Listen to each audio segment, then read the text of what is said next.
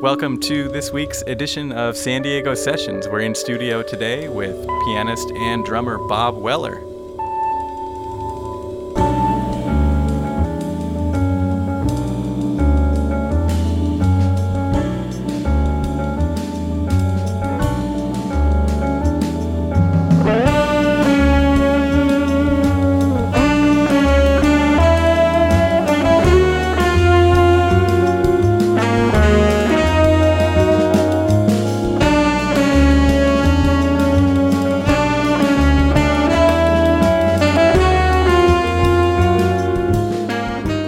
Listening to San Diego Sessions, San Diego's jazz podcast, featuring local artists, new releases, and more. Here are your hosts, Ian Tordella and Ed Kornhauser.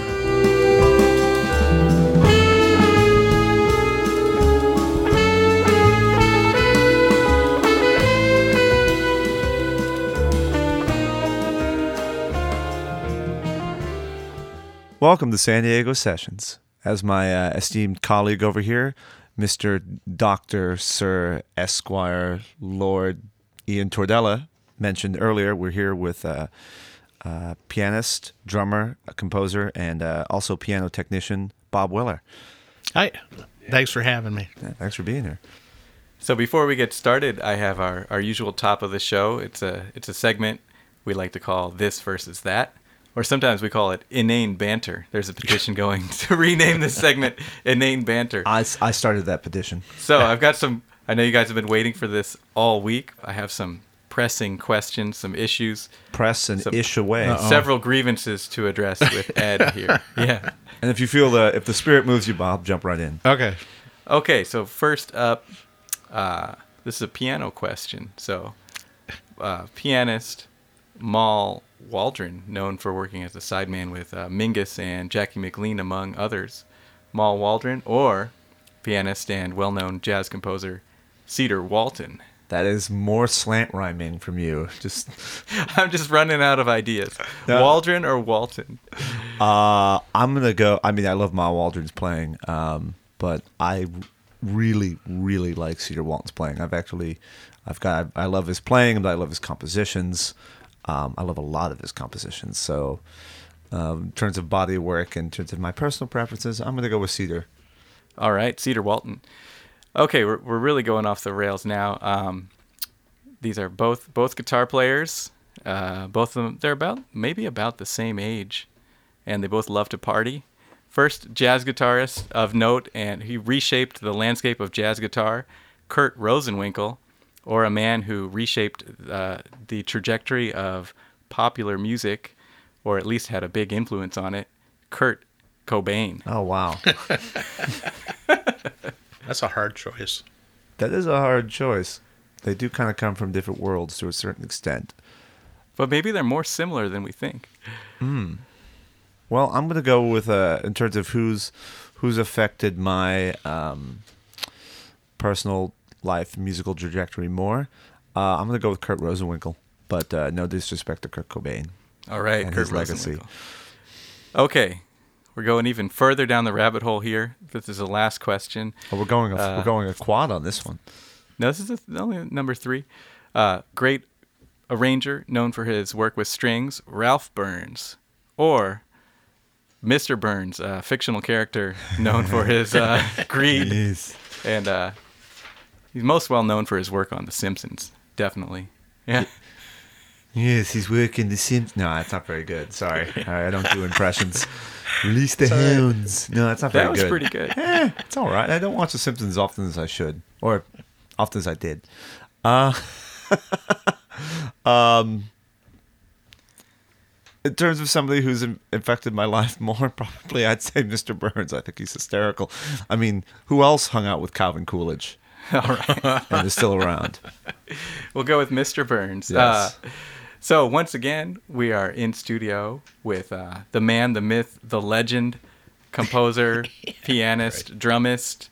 Actually, our friend Kamau Kenyatta called Bob San Diego Treasure, but we're here with Bob Weller. Good morning. Morning.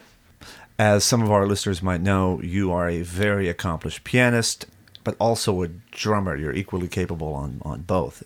Oh, thanks. Yeah, and Nice of you to say. yeah, no, I've gotten to play with you as a drummer, and it's fantastic. We were just talking earlier. We actually did a recording session about a week ago. Yeah. So this first tune that we're going to play, it's you're featured on drums on this one. Mm-hmm. Yes, and this is "Look What I've Done" from your record, Mr. DL, which goes back to 1985. Tell us a little bit about this track before we hear it. Well, the tune itself is sort of a parody of like a blues. It has like sort of that 1 to like tonic to subdominant thing, going back and forth 1 to 4, like the the guitar, and then over the top of that is a melody in fourths, so a real abstract melody over this kind of simple accompaniment, and was Phil Markowitz on piano and Walt Weiskopf on saxophone, and it was Bill Miller on bass, and Mark Slifstein on guitar, all New York guys. It was done in 1985. It's sort of like a parody of of a lot of the tunes that we end up playing, rock tunes, that sort of thing. Yeah. So it starts out like normal, like it'll be some rock tune, and then this melody in fourths comes in, which Phil played in octaves. The first time he looked at it, he just sight read it. Wow. Yeah, it was pretty scary working with Phil. Yeah. All right, here it comes. One from the archives. This tune's called "Look What I've Done," featuring our guest Bob Weller on the drums.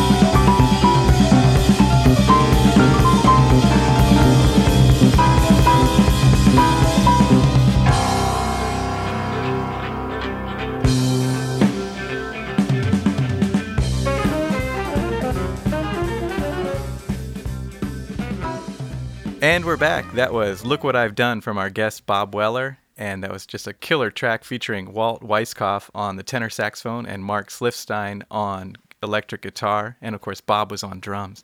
Man, it feels good to hear some Walt Weiskopf on the podcast. Yeah, he was young then, really young. In fact, he had just started playing tenor. Oh, my gosh. Yeah, he was playing alto before that.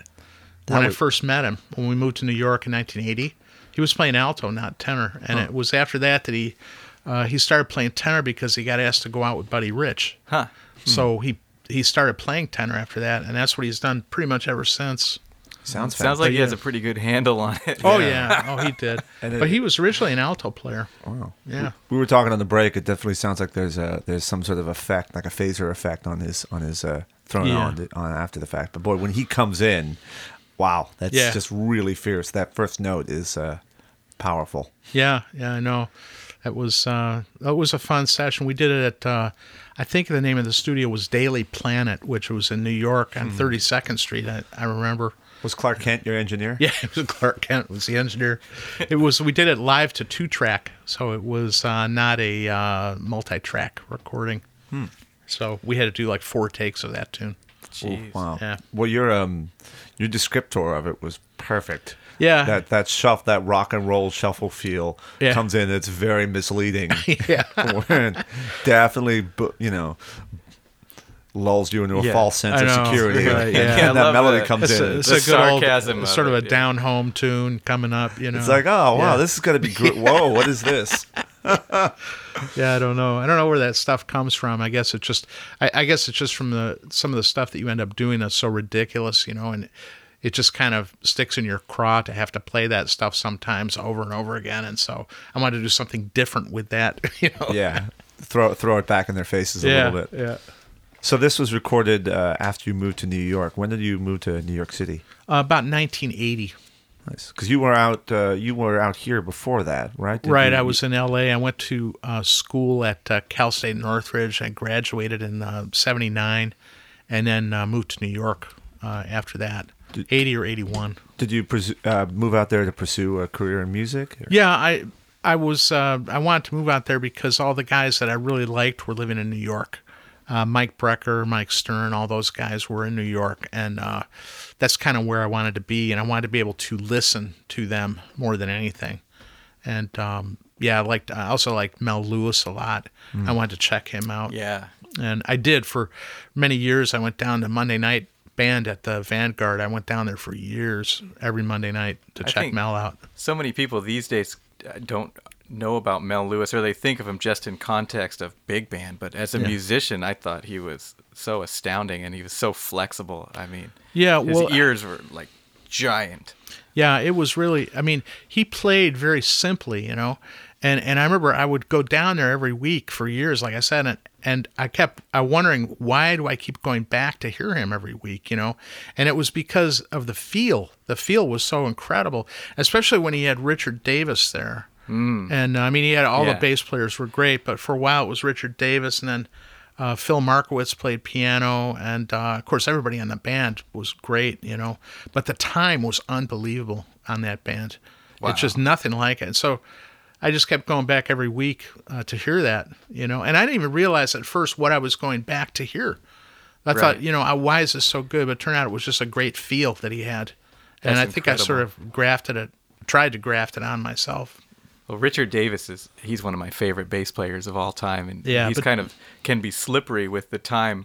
He can play very loose, but somehow the pulse and everything is, like you said, it's just a great time, and the feel is amazing. Yeah, well, it really lifted off, it really had like life when they played time. So yeah. So what was when you came to New York in the early '80s? I mean, now I describe New York like the East Village to some of my friends. It's kind of like Disneyland now. But what was it like in the early '80s? This is way before Giuliani cleaned it all up. One piano player. I was watching this old clinic on YouTube with a famous piano player, and one of the students. This is an old tape, and then one of the students asked, "What's your advice to somebody who wants to move to New York to play jazz?" And he said, "Buy a gun." Well, I think it was at the peak of danger back then. I remember For a while I drove a cab there for the first year and a half or 2 years, and the death rate for cab drivers was 15 or 20 cab drivers per year were killed driving cabs in New York, and as opposed to, I think it was 1 or 2 police officers. And so I think it was at the peak of danger. And we were there from about 80 to 88, and I don't think it really got better until after we left. But it was dangerous. It really was. And you had to be very careful. I got mugged there, driving a cab at gunpoint. Oh, geez. Yeah, that was a lot of fun. Were you a cab driver your whole time there? Well, I was a cab driver for about 2 years, and then I became a limo driver after that. And I drove limo for about 5 years. Oh, wow. And that was my day job while I was there. And then at night, practically every night, I would be out doing something, listening to people play or playing or something like that. What were some of the memorable gigs that you got to actually play when you were out there? I played a lot of stuff with guys from Buddy Rich's band and from all the big bands, which were still touring back then in the 80s.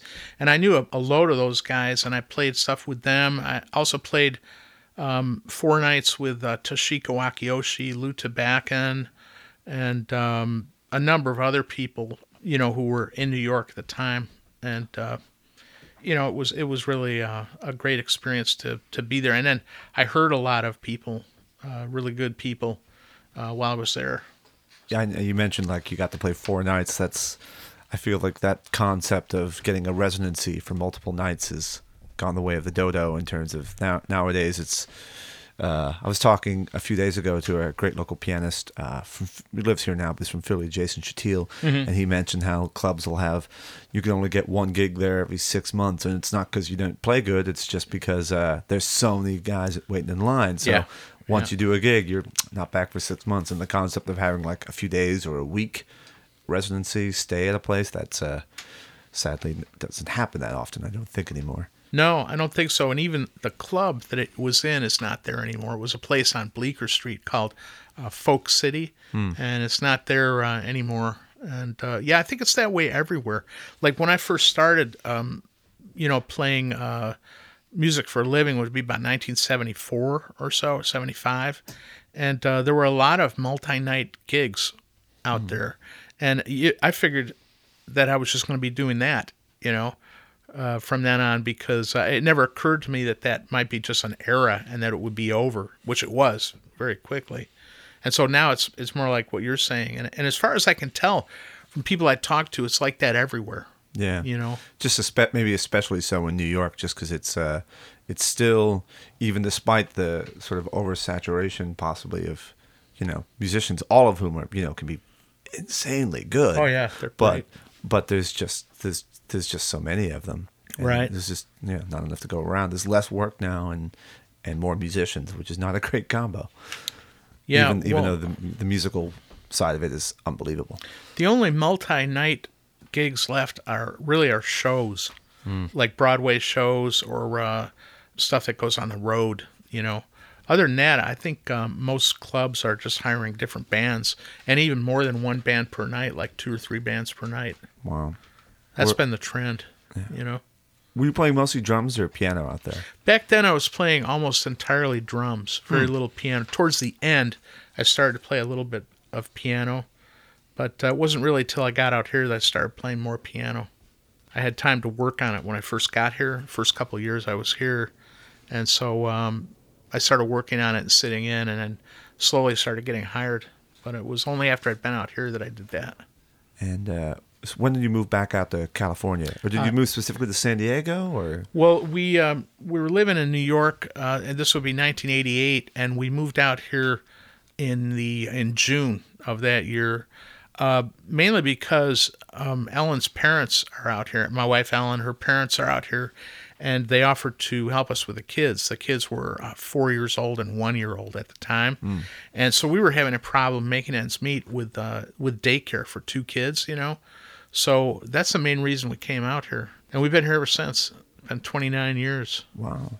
Yeah. With regards to more about your family, because I know you come from a musical family. I definitely know your brother Dick, who's a great drummer.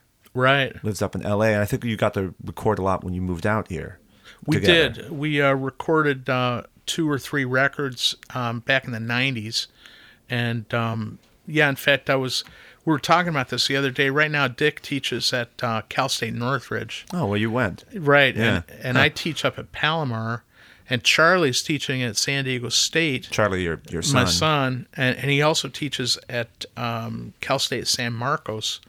So you're kind of running into a Weller. If you're going to study drums, you're running into a Weller if you're in California. Your wife Ellen's also at Palomar, I believe. Yeah, she's a full-time professor up there at Palomar, conducting the orchestra and teaching. Wow. Yeah. I would not hesitate to use the word dynasty in this one particular case. Just in Nice this of one, you to say. it is. I think in this one case, it's befitting. Well, I know Ed and I have gotten to play a lot with your sons, with Danny Weller, incredible bass player who played on one of my records, and then I think Charlie I've worked with on 2 or 3 or maybe 4 different records at this point. Mm-hmm. I've worked with him on a few too, and we play together quite often in a few ensembles. But for you, like when you were a kid in your upbringing, how was music a factor? Or when did you know that you wanted to become a professional musician? I told my my drum teacher when I was about 13 or 14 that I was going to be a professional musician. I wanted to be a professional drummer. And he told me right away, he said, well, you have to start practicing 4 hours a day right now. Yeah. You know? And so I sort of took it to heart, and I practiced really hard until I was about 22 or 23. Pretty much all the time I practiced. And then it sort of slacked off after that as the realities of having to make a living hit me, So Yeah. I think it was sort of the same for me in college. Yeah. I practiced a lot, and then I kind of started to gig a lot. So I play quite often, and so my chops can kind of stay, float a little bit. But it's hard to find time to actually shed new things. That seems to be the experience of a lot of people. You sort of have a window from like when you're 18 to 22 where you can really concentrate on it and focus on it, practice, 6 hours a day. And then after that, I guess the realities of life take over and other things start to intrude, I hear that same story all the time. So going back to your family, were your parents musical as well? My parents were both good amateur singers. My mother was a piano player, just not a professional, but she was good. I had a grandfather who was a very good amateur musician, and a grandmother who was a very good classical piano player. I also had another grandmother who was a drummer. Believe it or not, a cousin of mine uncovered an article about her where she was playing a gig. This is up in the St. Lawrence River up in northern New York State. She was playing a gig in 1912 at a bar. Yeah, she played drums. It was a little article in the paper. That's awesome. That's amazing. Yeah, she would have been about Incredible. 16 or 17 then. This is a sidebar, but a few days ago I played a birthday party for a 105-year-old. Oh, phew. And he's the oldest living graduate of San Diego State. No kidding. Yeah, class of 1934. Wow. And he used to play in like a little band when he was in high school, and he would talked about driving his Model T with no roof to play roadhouses on the way to Escondido. Wow, about before the interstate. Yeah, exactly, Yeah. dirt road. Anyway, during Prohibition too. Yeah, So sorry, that just reminded me of that. It's amazing to have a conversation with somebody from that era. I know. Yeah. So you mentioned later in New York you were playing more piano when you got to San Diego, and we've got a record here that features you. This is called Anne Lovely. Mm-hmm. When did you record this? This is I forget. Let's see. It says 2006. Okay. 2006. Wow, comparatively recent. Yeah. Yeah, we recorded that up in Oceanside at the old Proxy studio, the big studio. I remember that? when they went under, they were selling all their equipment. I bought the piano that this is recorded on. I have it at my house. Oh, no way. Yeah. Oh, that's a great. Yeah, I played that. That's a really good one. piano. Yeah. Yeah, so we recorded that. Danny Campbell and Dave Marr and I. And this track that you're playing is the one that the radio station liked, that KSDS liked. And I always thought it was a little sloppy. It was kind of a little bit too wild and sloppy sounding to me, so I didn't recommend that one as to people. But that's the one they liked. That's the one they liked. So I figured play that today. Yeah. So what are some of your influences on piano when you first started gigging on piano? And well, the people that I studied with in New York, Phil Markowitz, Mark Copeland, Lee Musiker, studied with. I never studied with McCoy, but he was a big influence. McCoy Tyner, Richie Byrack. Yeah, wow. And was a big influence, and a lot of other great New York players, New York piano players, that are known and unknown. I mean, there were so many good people back there. It's hard to even remember how many, all the names, but it's the same as now. If you go back there, there's a million guys that are fantastic you've never heard of. Yeah. But, I studied with Phil and later with Mark Copeland, so they were a big influence. Well, let's get into this track. Again, this is called Dave's Tune. It's from Bob's record, And Lovely.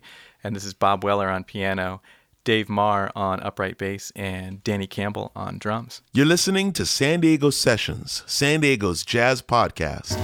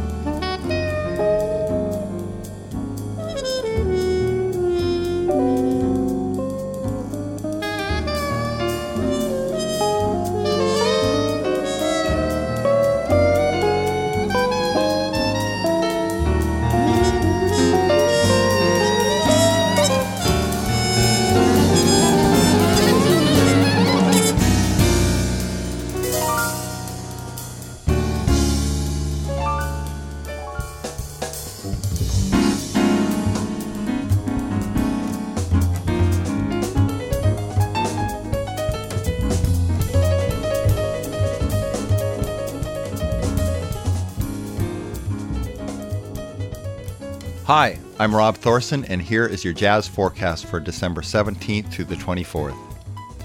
Monday, December 18th, guitarist Louis Valenzuela hosts his regular Monday night jam session at Rosie O'Grady's in Normal Heights from 9 p.m. to midnight.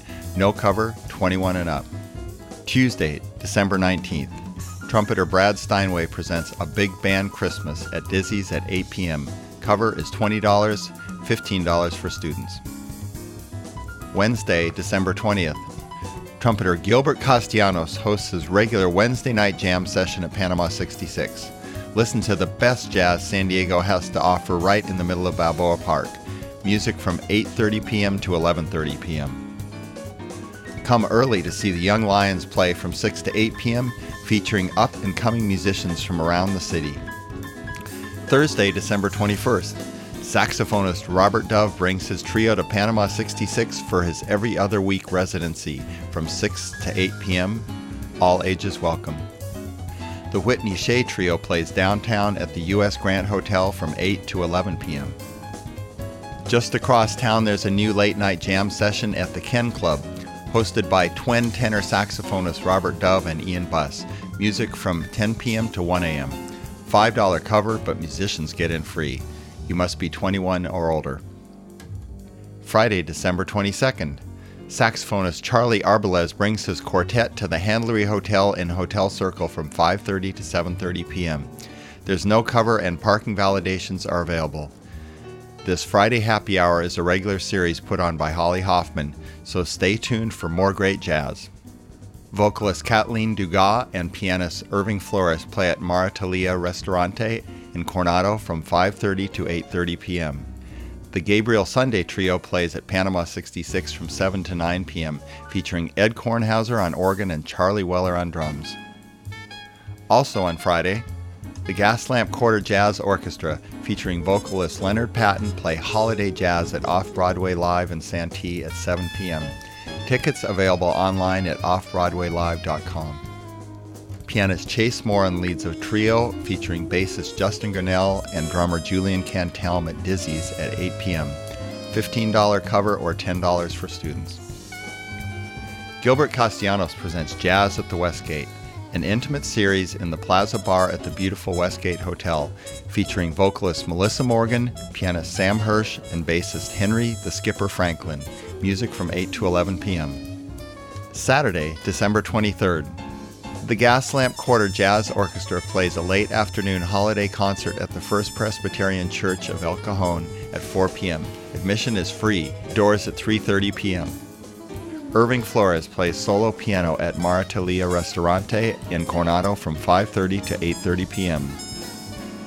The Whitney Shea Quartet plays at the La Valencia Hotel in La Jolla from 6 to 10 p.m. Guitarist Michael Borowski brings his trio to Panama 66 from 7 to 9 p.m. Over at Dizzy's, New York City trombone specialist Matt Hall presents Holiday Bebop with Charlie Arbalez on alto saxophone, Danny Green on piano, Rob Thorson on bass, and Matthew Smith on drums. Music kicks off at 8 p.m. Cover charge is $20 with $15 price for students. Vocalist Allison Adams Tucker brings some holiday cheer to the Westgate Hotel with pianist Chase Morin and bassist Harley Magsino from 8 to 11 p.m. Sunday, December 24th. Tim Felton and crew host their monthly Funk Jam session at Panama 66 in Balboa Park from 6 to 8 p.m. Check out Sundays in the Park on Facebook to see a song list and sign up. Merry Christmas and Happy Holidays, everyone.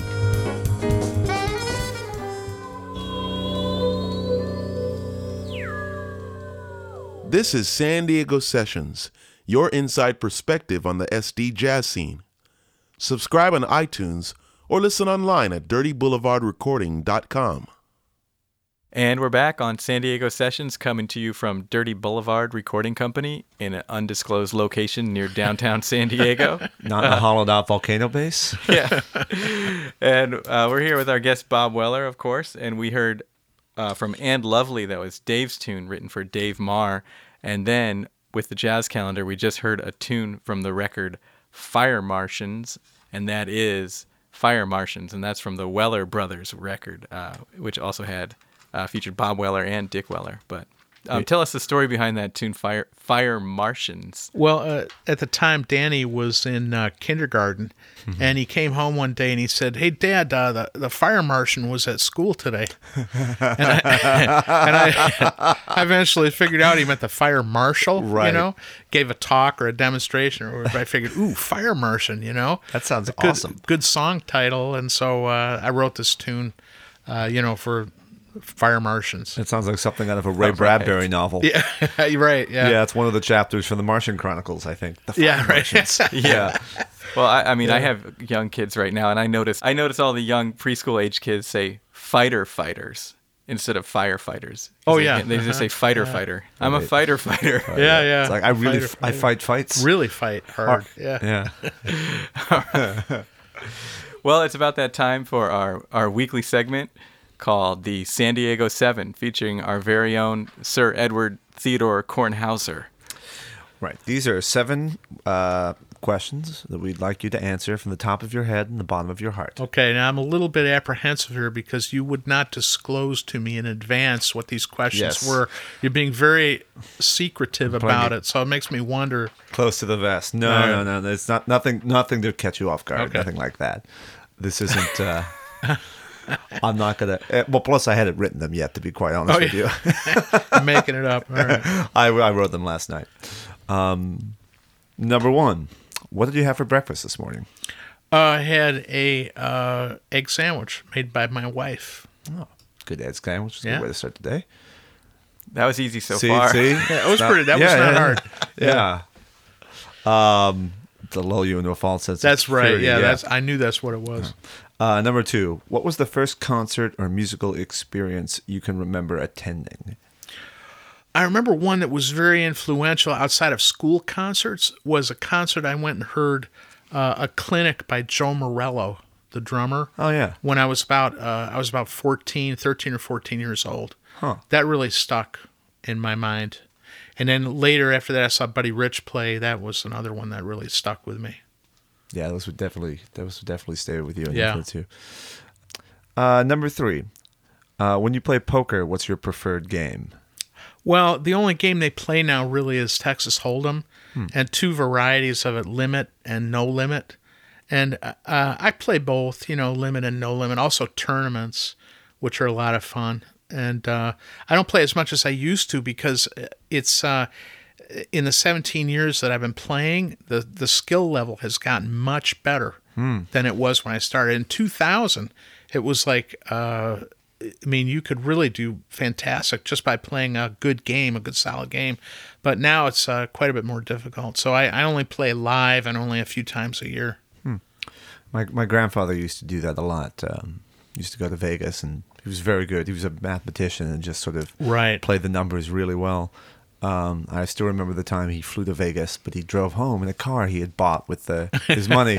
They wanted. It was just a Honda. It wasn't a flashy car, but he Yeah. had that. That was my grandparents' car my entire childhood. Yeah. Number 4. What's a true gig from hell that you've played? True gig from hell. Because I think He's going to have a lot of options on this Yeah, one. I've heard several. Yeah, I don't know. I suppose there have been a couple gigs. I remember one time I brought the wrong PA to a gig. I was playing piano with Joe Murillo, and Joe he- Murillo, the Saxophone saxophone player. Yeah. Right, local saxophone player. And I brought the wrong PA, just an innocent mistake, and he got so bent out of shape that he actually kicked me off the gig. Oh, jeez. he said, "Don't worry about it." He said, "I don't like the way that sounds, and you can just pack up and go home." So they played trio. That was man. kind of a bad job. Brutal. Oh, that's harsh. Yeah, I never got paid for that, and it was not a cut against my playing or anything. He just didn't like. And then we worked together after that a lot anyway, so it was no big deal. But yeah, I remember that. I'm trying to think. There's so many. I'd like to ask you the same question. Oh, boy. Come on, Ed. There's can been come a up with lot. one. Yeah. It's too early for me to think of one quite yet. How about those gigs where you're playing a bar mitzvah, and the grandma comes up and starts complaining about everything while you're playing? Those are bad. Oof. I've had people Yeah. complain while I'm playing. I can't talk and play. All I could do was do little monosyllabic responses. Yeah. Well, no. I've got one okay. for Yeah, since it is the beginning of Hanukkah, I was playing a Jewish wedding with Danny Green and Dylan Savage and I forget who else, and it was electric bass, electric guitar, a vocalist, and we're outside, we're playing the hora, they're doing the dance, and it's getting right to the intense part of the dance, and then, bam, the power goes out because they had all the photographer and all the lighting plugged in on our circuit. Yeah. And so now it's just me on saxophone and Dylan on drums, and we're playing. We have to keep playing so they keep dancing. Yeah, sure. We have to. 3 or 4 minutes we're going. It was like the longest 3 or 4 minutes of my life. Yeah. Before they got the power back on. Oh boy. I used to work with a band in the old days that we used to do bar mitzvahs and stuff, and he would do one whole hour of hora. So you'd be playing for an hour straight of that same tempo. That was pretty grueling. Was that the rabbinical school dropouts? No, rabbinical school dropouts was later, and they were always pretty fun to work with. Yeah, I was listening to them a little last night. I found some stuff online. They're really cool, like a really modern jazz klezmer ensemble. Yeah, they were really interesting, and they used to do this really funny thing where he would the other guy John, the older brother, he trained to sing in a strict cantorial style, which is very straight sounding, and with a very straight kind of like operatic voice, and he used to sing pop tunes, and like we would do like Ring of Fire, by Johnny Cash, and he would do it in that strict cantorial style. Oh boy! And I'd be laughing so hard I couldn't play. He had it down. But he was a very good singer. I don't know what he's doing now, but he used to do that. He'd sing like the most inappropriate style for the tune possible. I remember I was working with a singer out here once who did. I couldn't even duplicate it how he did it, but he sang that old tune "Just in Time." Yeah. In the style of John Wayne. Yeah. I was dying. I was crying. I was so funny. You know who else used to do that? We were talking about earlier is Dave Curtis. Oh, wow. He used to do fake singer stuff like that, where he would sort of mumble and sound like he was singing, but it was not. It was really funny. We're getting slightly off topic here, although I'm enjoying it. All right. Back to the 7. We're on number 5. These are going to 5 and 6 are going to be this versus that, kind of like how we did at the top. This versus that. Ringworld or Lord of the Rings? Oh, geez, Ringworld. That's funny. I have read that whole thing. Larry Niven. Which do I like better? Well, it could be. I'm painting you into a corner because I think you've read both. I've read both. I like them both, actually. Yeah. I don't think I could pick. Yeah. There's different things. They're very different. Too. Yeah. Yeah. I mean, again, Ian gets me with this every week. Oh, yeah. Yeah, I like Lord of the Rings a lot. Yeah. I think you wrote a piece. I did. Yeah, from that. I wrote it was one of the first things I did for small orchestra, kind of like a studio orchestra. That was when I was like 20 years old. Wow. Yeah. All right, number 9. Number 9, which is actually an upside down 6, which is the actual question we're on. Yeah. This is another this versus that. Alien or Aliens? Yeah, I don't know. I think maybe the original one. Yeah, Alien. That's mine too. It was scary. Yeah, it really is. It's just frightening, and it's a way different feel. The other one's more of like an action movie. Well, and also you knew what was coming. In that first one, you didn't know what was coming. The alien was really weird. It was sort of a slow build. You don't even really see the whole thing for a while. Yeah. Yeah, it's more psychological. Yeah. But Alien is one I can go back and watch over and over. It's still Alien. scary, even though Yeah, you it's know what's great. coming. It still scares the hell out of you. All right, big number 7. Big number 7. This is our old standby. This is number 7 that we ask every week. All right. And I'm not going to interpret it for you.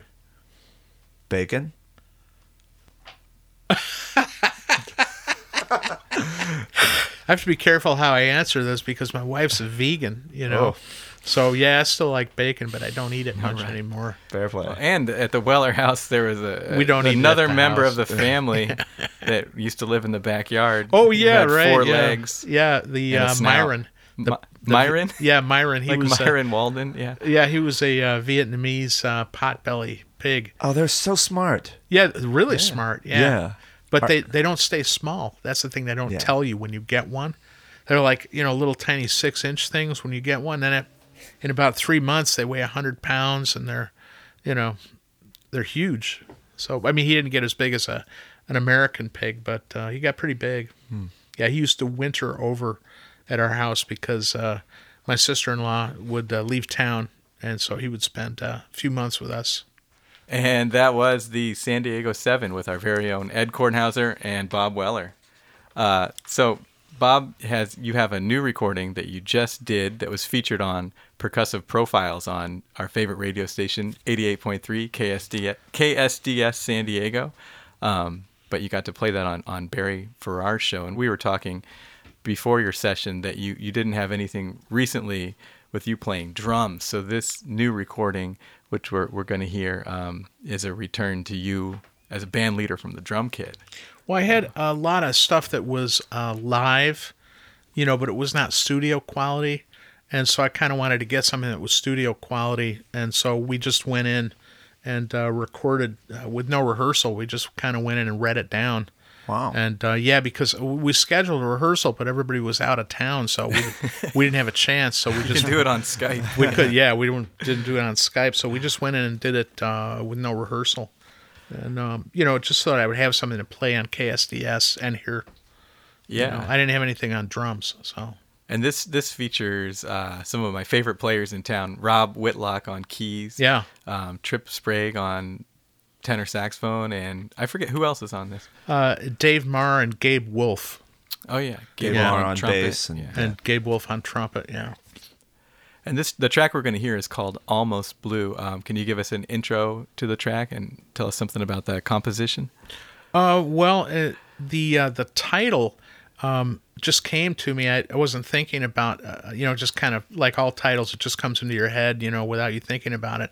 And I was reading a book at the time on Chet Baker, and then a couple pages later in the book, I read that he had a tune called Almost Blue, but I didn't know about it when I named the tune. And I guess you mentioned somebody else has one. Well, no, that's the same song. The Chet Baker recording of Almost Blue is him covering Elvis Costello. Oh, no kidding. I didn't know that. The tune is Almost Blue. It's by Elvis Costello. It's off Imperial Bedroom. Mm-hmm. And Elvis had some relationship with Chet Baker. Elvis has always been into jazz, even though he didn't play it and record it. Now he's sort of doing some stuff. Like I know he did that thing with Alan Toussaint, where they did all New Orleans stuff. But Chet Baker was touring England at some point when he was recording, I can't remember what record, but it's that tune of Elvis's called Shipbuilding. And so he got Chet to come in and play the trumpet solo on it. So there's a prominent trumpet solo. And they must have had some sort of relationship. And Chet recorded, at least once, Elvis's tune, Almost Blue, at this Live in Japan record, or Live in Tokyo. It's a really cool arrangement. I have it charted out. Yeah. Anyway, sorry, I really like that song. Yeah. But this is a very different Almost Blue. Totally different, but I had no idea that he had that. I only read about it a few days after I came up with the title, so. They're great minds and all that. Oh, yeah. Are these all new compositions for this? Yeah, they're all new compositions. I originally thought, well, I'll just do some standards for the radio broadcast, and I figured, well, I don't really want to do that. I'd rather just kind of write some stuff. So I wrote them all in one night. Just sat down and wrote them all. 4 out of 5. Then the other one I wrote the next day. Wow. And, I don't know. I didn't. Jeez. That is a prolific evening. Yeah, it's just I was happy to be able to still do it. Sort of on demand like that. I'm lucky if I get 4 or 5 tunes a year. Yeah, I know.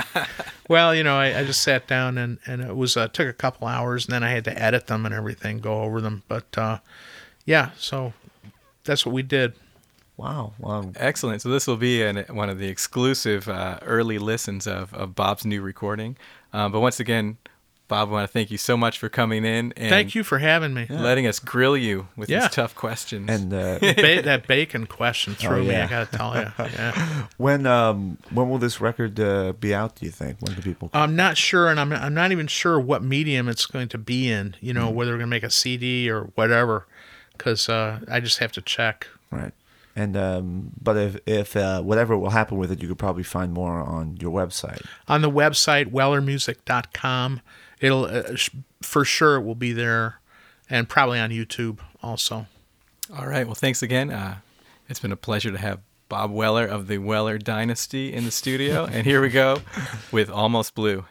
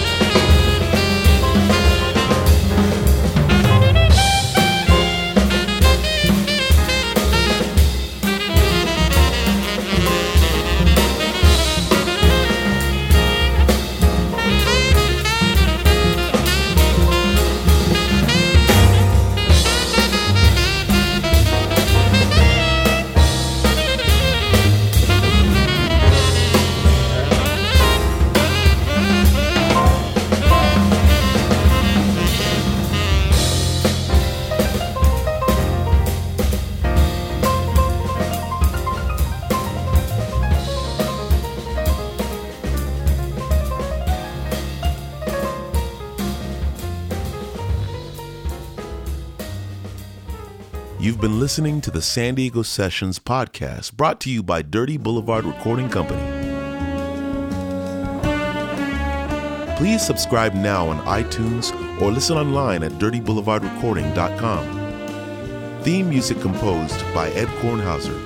Performed by Ed with Grant Fisher guitar, Harley Magzino bass, Ian Tordella saxophone, and Charles Weller on drums. If you'd like to be a guest on San Diego Sessions, please contact us. All musical selections are used by permission of the artist. San Diego Sessions is engineered and produced by Ian Tordella at Dirty Boulevard Recording Company.